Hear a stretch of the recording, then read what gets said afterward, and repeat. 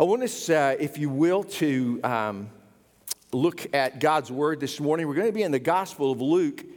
And so if you want to open God's Word in front of you there, please do that to Luke chapter 2.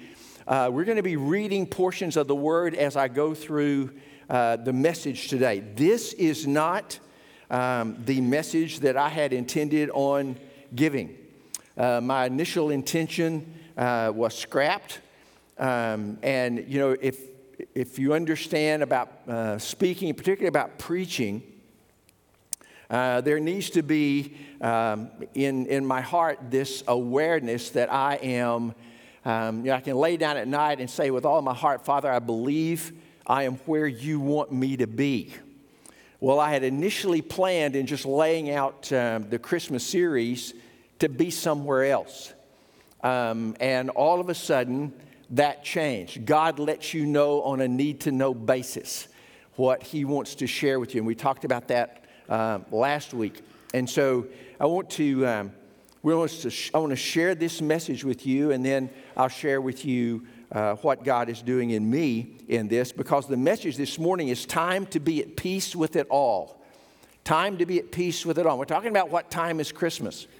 And so I want us to look at God's Word. Now, we're thinking about Mary, of course, and getting close to the time of Christ's birth. You know, having a child, if you've had that privilege and that opportunity and that gift from the Father, I think for the average couple, having that first child is one of the most exciting times in your married life. Of course, the whole wedding deal and everything, that's absolutely exciting. And for Catherine and I, back in 1975, we had a couple of emotions that were right at the top. One, we were excited, and the other one, we were scared. Never, of course, having gone through this before, but the big deal about it was that her mom had her only baby brother, Catherine's only baby brother, 6 months before Kristen was to be born. So Mom wasn't coming down to help Catherine because she was taking care of her own newborn. And so we had all of that. My mom and dad were wrapped up in running a grocery store and not being able to get somebody to fill in for them. And so they were not going to be here for the birth of our firstborn child, John Kristen. Now, as we had expected, we had no family with us that June the 29th. And of course, it was on a Sunday morning. When else would a pastor's child be born? Sunday morning. And it all started at 2 a.m. Sunday morning. And then he was born that afternoon. So my beloved went through genuine labor for a long, long time. As we expected, we had no family present. What we had not expected was the support of this family, this church. We had a waiting room full. The hospital was mildly nervous. People calling, wanting to know how it was going on, until finally the switchboard simply told me, if you're calling about the green baby, no, he's not here yet. And so it was fun, but not. And so we had a waiting room full of church members of all ages and tons of emotional support, and just for us, that sense of a brand new family that God was giving us here on the hill. But that wasn't what Mary had. The mother of God's Messiah. She'd been chosen by the Lord, blessed by Him, watched over by Him. Unlike Catherine, Catherine, of course, had her first child by me. Mary had embraced the virgin birth, not totally understanding, except that it was going to be something God was going to do. And she accepted this miracle, and in accepting that, Mary knowingly accepted the potential scandal that was going to come with it. She embraced the real possibility, because you got to understand, she wasn't reading about this here, she was living it. And not knowing what was going to happen with Joseph, the potential of losing her beloved, because, you know, who's ever heard of a virgin birth before?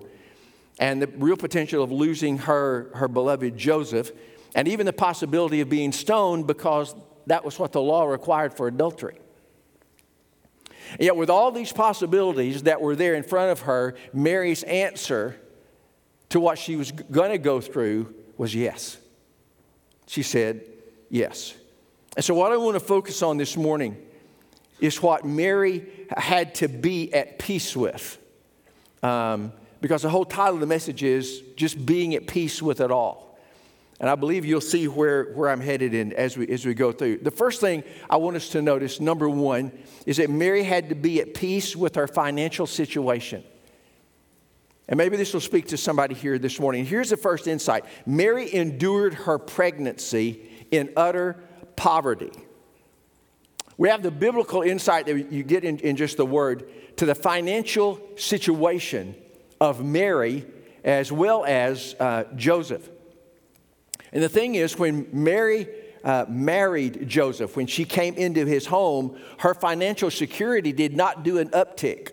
Okay, it's not like it got better. Look in your Bibles at Luke chapter 2, look at verse 22. When the time of their purification, according to the law of Moses, had been completed, Joseph and Mary took Jesus to Jerusalem to present him to the Lord.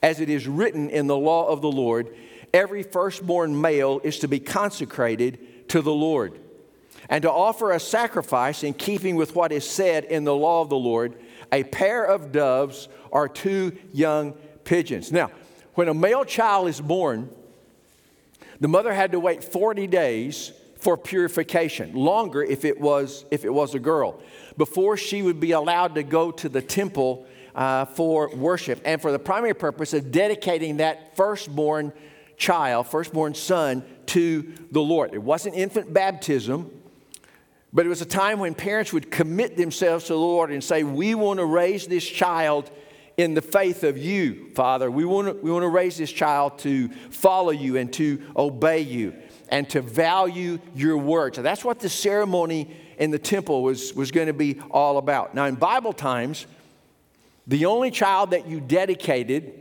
as we read, was the firstborn son. Why? Because he was the only one in the family who had all the rights of inheritance. Everything primarily that the dad had would pass to the eldest son. And in consecrating this child to the Lord, they had to offer a sacrifice. If you look at verse 24 in Luke 2, it says, they gave a pair of doves or pigeons. That's how we know they were poor. They were poverty-stricken. The primary prescribed sacrifice to the Lord was a lamb. That's what God wanted above everything else. He wanted a lamb without spot or blemish. But you only had to give the lamb if you could afford it. If you couldn't afford it, then you were allowed to bring something else. And you had to get special approval by the priest. In other words, you had to go before the priest and you had to be able to explain your situation and in certain ways prove that, and for the priest to recognize your poverty as genuine, and then he would permit you to offer the birds. Mary and Joseph got their exemption. And so what that tells you is the priest realized, and it was shown, that they were not financially able to even offer one lamb. They did not have that ability. And so Scripture, the thing I want you to notice is nothing is said by Mary about their situation. Here she was, God had said, I want you to bear my son. The creator of the universe said, I want you to bear my son to be the Savior of the world. God was involved in all of this. Now just put yourself in that.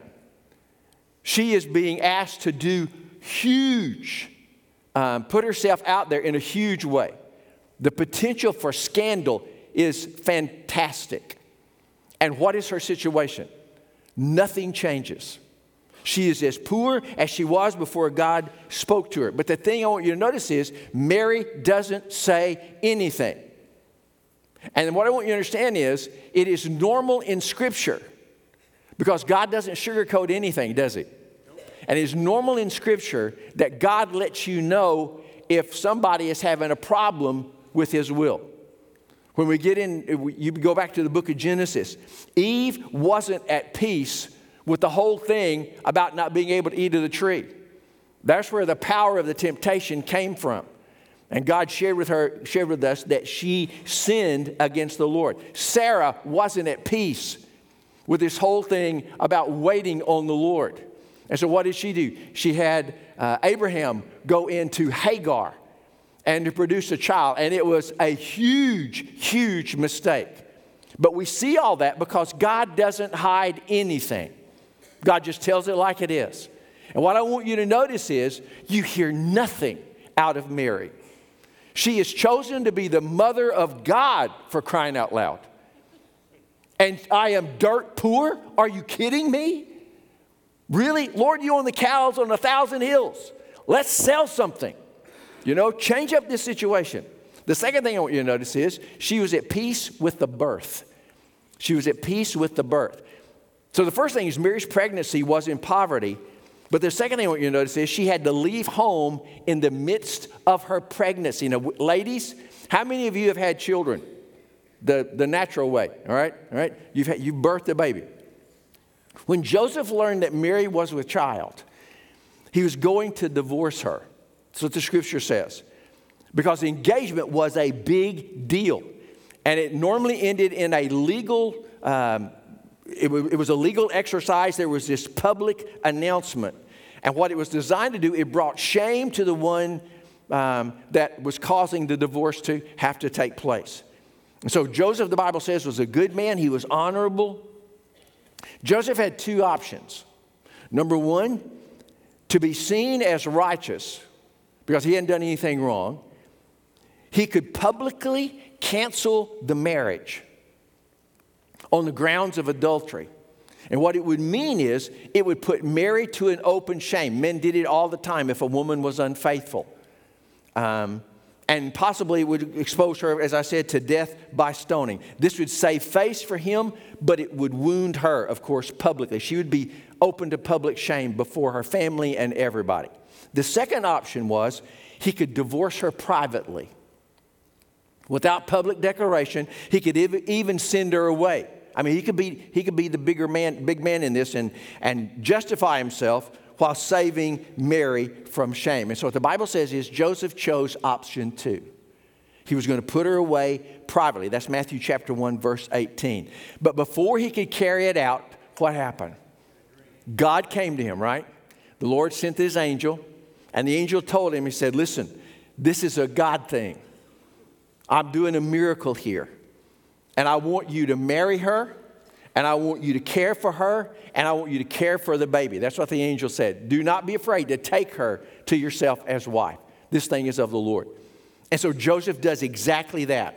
He took her as his wife, he cared for her, and he even took her to Bethlehem with him for the census. Look at chapter 2, verse 1, 2, and 3. In those days, Caesar Augustus issued a decree that a census should be taken of the entire Roman world. This was the first census that took place while Quirinius was governor of Syria, and everyone went to his own town to register. Caesar Augustus, historically, was the greatest Roman emperor of all. He ushered in what was called Pax Romana, which is the Roman peace. He is the one who developed the golden age of Roman literature and architecture. He's the one that really boosted Rome up worldwide. He called for a census, the scripture says, which was used for two things. This would determine the number of troops he could expect to come in from that region that he could pull to put into the army. And then it also let him know how much money he could potentially get from taxation. And the information was gleaned one way. This was their decision, that everyone would go to their birthplace. Little did he know that he was working God's plan all along, right? Isn't it amazing how God does this? Luke chapter 2, verse 4 through 7. So Joseph also went up from the town of Nazareth in Galilee to Judea, to Bethlehem, the town of David, because he belonged to the house and the line of David. He went there to register with Mary, who was pledged to be married to him and was expecting a child. While they were there, the time came for the baby to be born, and she gave birth to her firstborn, a son. Now, I want you to understand, Mary was not required to go with Joseph.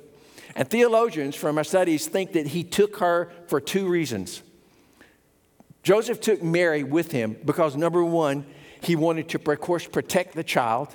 He wanted to be there with that baby, protect her at birth, and attend to Mary because he loved this girl. He loved her. And the second thing is he wanted to save Mary from embarrassment.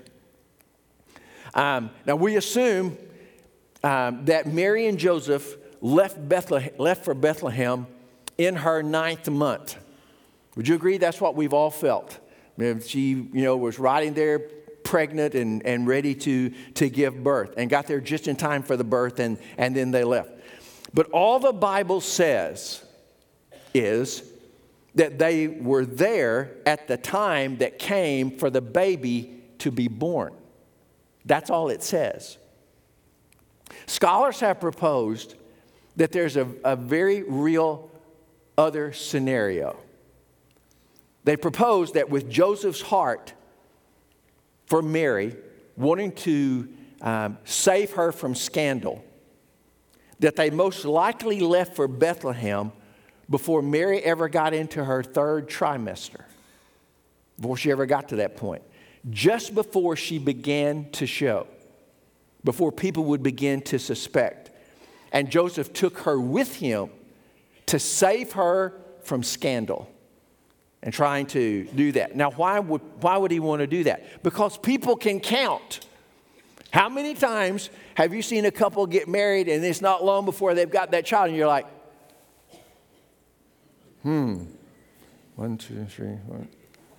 Oh, come on, everybody does it. Yeah, it can happen really fast, but you just count it all up, right? And so they were counting. She and Joseph are betrothed. Well, during the betrothal period, there's no physical relationship. So during the time of them being betrothed, in the engagement period, there's no living together.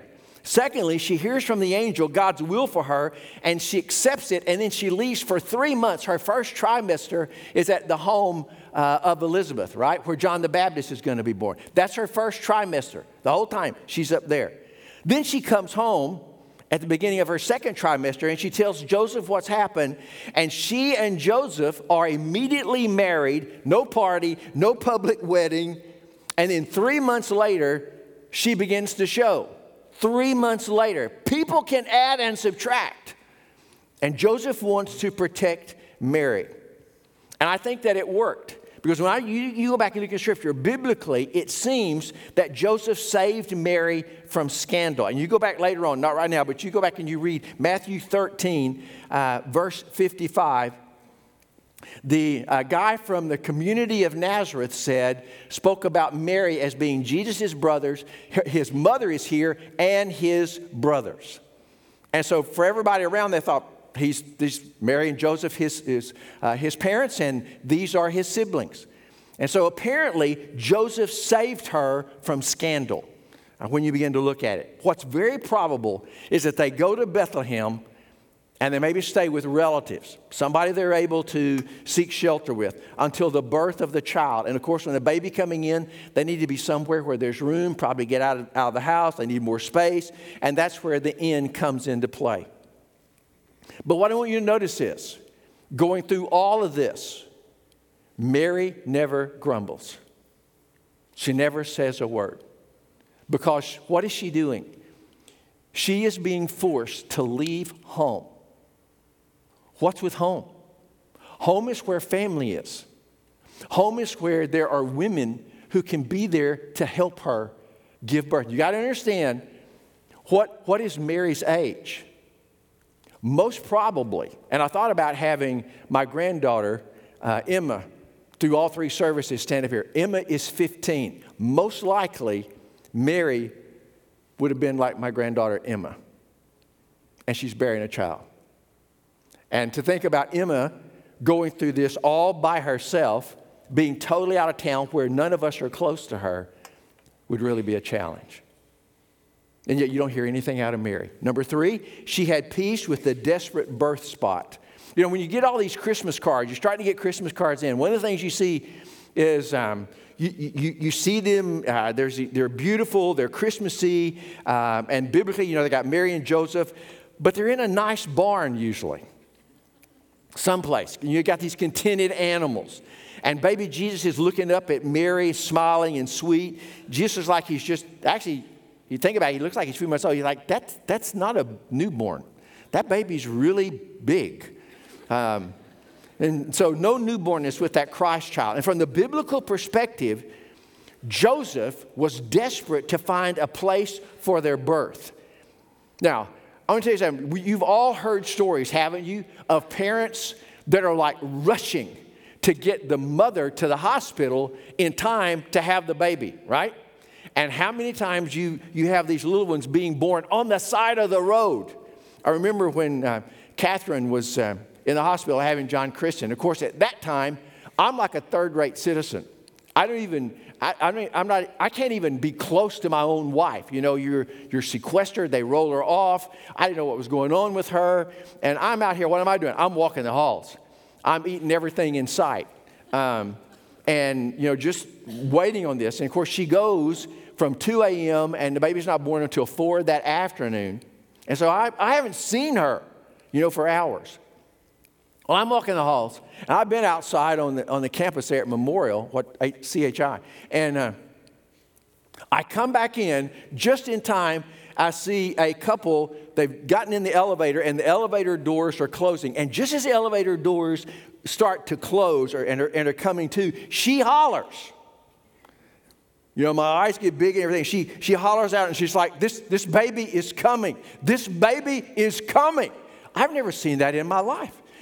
When that door closes, I can hear her going up. As she's going up, I hear her say, "Ow, this baby's coming, this baby's coming." I thought, I'm going to see that because that's the only way I'm going to see a baby born. I run up the stairwell, and I get up to the second floor. When I come through the door into the hallway, this is before maternity was, of course, remodeled, okay? And so I come through, the doorways into delivery are swinging this way. I mean, they've just gone through. And as soon as I come out, I hear somebody say, "It's a boy." And I thought, man, that's cutting it close. Poor girl never made it to a bed. Lord have mercy. Mary and Joseph had no hospital. Her birthplace was a stable. And history says most probably in those days, a lot of times it was a cave, which meant it would have been smelly, cold, and damp. The bassinet was a feeding trough. Manger is a sweet word. And it doesn't, unless you've had animals. You don't lay newborn babies, you don't want to anyway, in a feeding trough. Why? Because there's slobber in there from the animals eating. When they're eating the hay or they're eating the feed, whatever it is. A manger was a feeding trough for animals. And it's one of the last places you'd want to lay a baby. And the thing you do not hear is you hear nothing out of Mary. You hear nothing. God records no griping. She has the challenge of public ridicule. She's not at home where there are women who could tend to her. And the place of the birth is a smelly, most likely cave or a stinking barn with cow poop all over the place. Which brings you to number 4. She was at peace with aloneness. This is a young girl. She's not a woman, as I said, a first-time mother. Look at Luke 2, verse 7. She wrapped him in cloths and placed him in a manger because there was no room for them in the inn. Wrapping a baby was a common event following birth. That's what you did. Long strips of cloth were used to wrap the baby tight to keep arms and legs straight. It was known as swaddling. But I want you to notice something that maybe you didn't think about or you just kind of overlooked it. Mary is the one who swaddled Jesus. Mary. Probably a 15-year-old girl. She's the one that cleaned him. She gave birth to him, a natural birth. She's maybe 15. She gives birth. She's the one that cleans him. She's the one that wraps him. She's the one that places him in the manger. Not a midwife, not her mother, not a girlfriend. Mary did it all. Maybe a 16-year-old girl. She had no attendant but Joseph. Guys, that wasn't helpful at all, most likely. There was no one in the know by her side to help that young girl give birth to a baby. Mary had to do normally what another woman experienced would have done for her. And above everything else, I just want you to see, Mary had not a word, not a complaint about the difficulty she was having to go through in bringing the Son of God into the world. And so that brings me to number 5. Mary was at peace in it all. Luke 2, verse 8. And there were shepherds living out in the fields nearby, keeping watch over their flocks by night. An angel of the Lord appeared to them, and the glory of the Lord shone around them, and they were terrified. The angel said to them, "Do not be afraid. I bring you good news of great joy that will be for all the people. Today in the town of David, a Savior has been born to you. He is Christ the Lord. This will be a sign to you. You will find a baby wrapped in cloths lying in a manger." Suddenly a great company of the heavenly host appeared with the angel, praising God and saying, "Glory to God in the highest, and on earth peace to men on whom his favor rests." And when the angel had left them and gone into heaven, the shepherds said to one another, "Let's go to Bethlehem and see this thing that has happened, which the Lord has told us about." So they hurried off. They found Mary and Joseph and the baby who was lying in the manger. And when they had seen him, they spread the word concerning what had been told them about this child. And all who heard it were amazed at what the shepherds had said to them. What I simply want you to understand, this was yet another challenging, difficult time that Mary embraced. These brand new parents, who are the first ones at the birth of their firstborn? Shepherds. Now, what you got to understand is, in Jewish society, this was low class. These were people, they were nomadic, they were uneducated, they probably slaughtered the Hebrew tongue, they were ceremonially unclean, and they were not at any time ever invited to socials. You didn't do that. Not a shepherd. Their arrival was not a source of great joy to Mary and Joseph. It's not like they're, we got shepherds here. Look what Mary said, chapter 2, verse 19. Mary treasured up all these things and pondered them in her heart. When I was reading, there's a theologian, J.E. White, and he said, this reminds me of a truth in journalism. They have a saying, burying the lead. In other words, you read a story and you get to the end only to find out that you learned the real truth only at the end. You think you know it, but you get there and then you find out, this is a real truth. The headline of the Nativity is not Mary's poverty. It isn't Mary being far from home at the birth. It is not Mary's desperate condition at the birth, being all alone. It is not Mary had to care for herself and the baby all by herself. Look at the truth in your outline. The headline of the Nativity is that Mary's attitude in all of this was peace.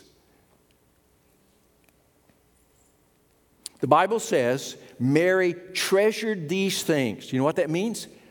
That means that Mary looked at everything that had been true about the birth of this Jesus. And what she said is, there's something important in all this for me. And then she pondered it. She thought deeply and a lot about everything that had happened.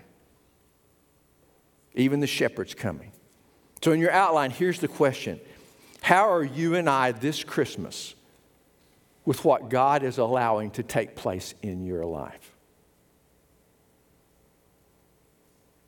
How are you with that? The ups and the downs, the situations, the many days maybe going in a rough direction where you struggle with it all. Here's the question. When was the last time something happened that wasn't good and you chose to treasure it? And you did it for one reason. You did it because you knew it was the sovereign God of the universe and that nothing happens to you that doesn't first of all pass through His loving hands. Nothing can come to me, beloved, and nothing can come to you except the Father permits it. Would you say amen to that? That's the truth. That's the reality. And the question this morning for me and for you is, will you choose this Christmas to celebrate because you know that everything works together for the good to them that love the Lord and will seek His will for their lives? Will you trust this Christmas that God can bring good to you out of what you are going through? And look in your outline. What time is Christmas? It is time for you and me to live every day knowing what we're going through is part of a much bigger story. God is in the midst of whatever you're going through, and He'll work through it if we trust Him. Everything that Mary went through was for a reason. It had to do with her life. And the truth you outlined, Mary saw her birth journey as something God was trusting her to endure for a greater purpose. You see, the reality was Jesus had to be born in Bethlehem. Mary had to have the baby in Bethlehem. And so that meant all these other things had to happen. Maybe this Christmas the kids aren't coming home. Maybe life's piling up on you and you can't get relief. Maybe nobody appreciates you. Maybe you hurt physically in a new place. You're like, oh, wow, great. There's another spot that's starting to hurt. And this is, it's just getting worse and worse. Here's the truth. A victim mentality doesn't change anything. If I see myself as a victim, you see yourself as a victim, that doesn't change anything. And the insight is Christmas is the time to be at peace with your life. Does that make sense?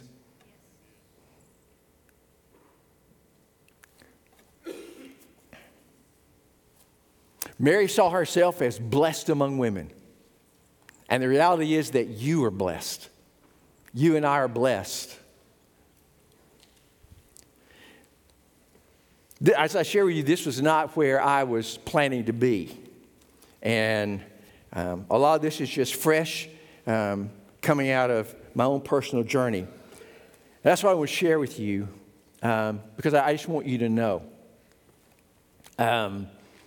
The doctors have determined that my prostate cancer is back. And so I'm going to be having radiation therapy.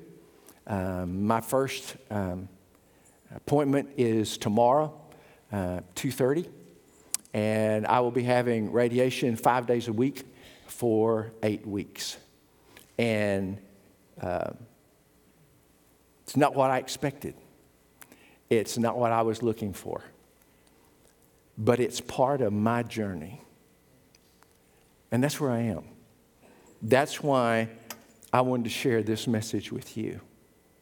I am not a victim. I am my Father's son. My days have already been assigned to me. I will live as long as God wants me to live. This is part of the journey. And I'm at peace with that. Catherine and I are. This is not something to be afraid of. And I'm not telling you this to shock you, but I'm telling it because I want God to get all the mileage out of it that He wants. And I want to walk this journey well. God's in control. And God's in control of what you're going through. Whatever you're going through this Christmas is part of a plan.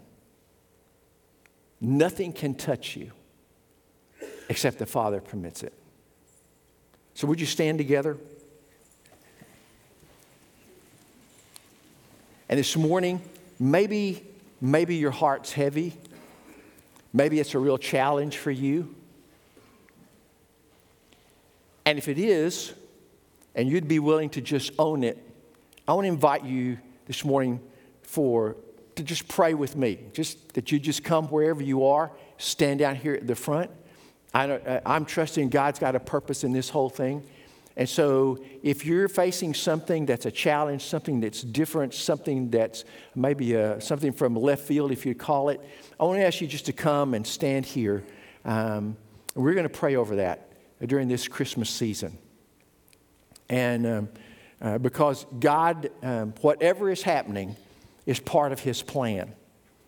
And our journey is to own it. And one of the things that this is certainly doing for me that I think it will do for you is whatever you're going through is meant to wean you away from sin. It's going to cause you to want to be obedient to God in new and fresh ways. And when you and I are suffering and we realize we're in Christ's hands, it's going to change us. It'll change us always slowly, sometimes quickly. But it's going to change us. And that's the plan. That's the plan with the challenge. And so let's go to the Father with it, and then I'm going to dismiss you this morning. Father, thank you today, God, for the word. Thank you. We've seen in the life of Mary, you're chosen, this chosen young girl who brought our Lord into the world. And I want to thank you so much, God, for this truth. Mary was not a complainer. She was not a griper. And she was just a young kid of a girl, obviously able to bear a child physically. And so, but she trusted you. And you've taught us so much from her life that we are to trust you. And everything we go through serves a purpose. There is a reason. Jesus had to be born in Bethlehem. And so Mary had to go through what she went through. She had to be away from family. She had to leave her home. She had to be alone with only Joseph. She had to be in a place that was special, that would bear part of the truth of Christ's coming, that he came down here to be a commoner among men and was born a lowly birth. All of that had to happen. And what we are going through has to happen for the testimony of our lives. We are not victims. We are your children, and there is a purpose in everything we face. So, Father, we bless your name and we glorify you. And may this Christmas, Lord, ring truer in our hearts than it ever has, because you are a faithful Father to us. May we be quick to share what you've done in our lives with others and tell them the story of your grace and our journey and all that you teach us through it. And we pray this in Christ's name. Amen and amen. God bless you guys. Thank you so much. You're dismissed.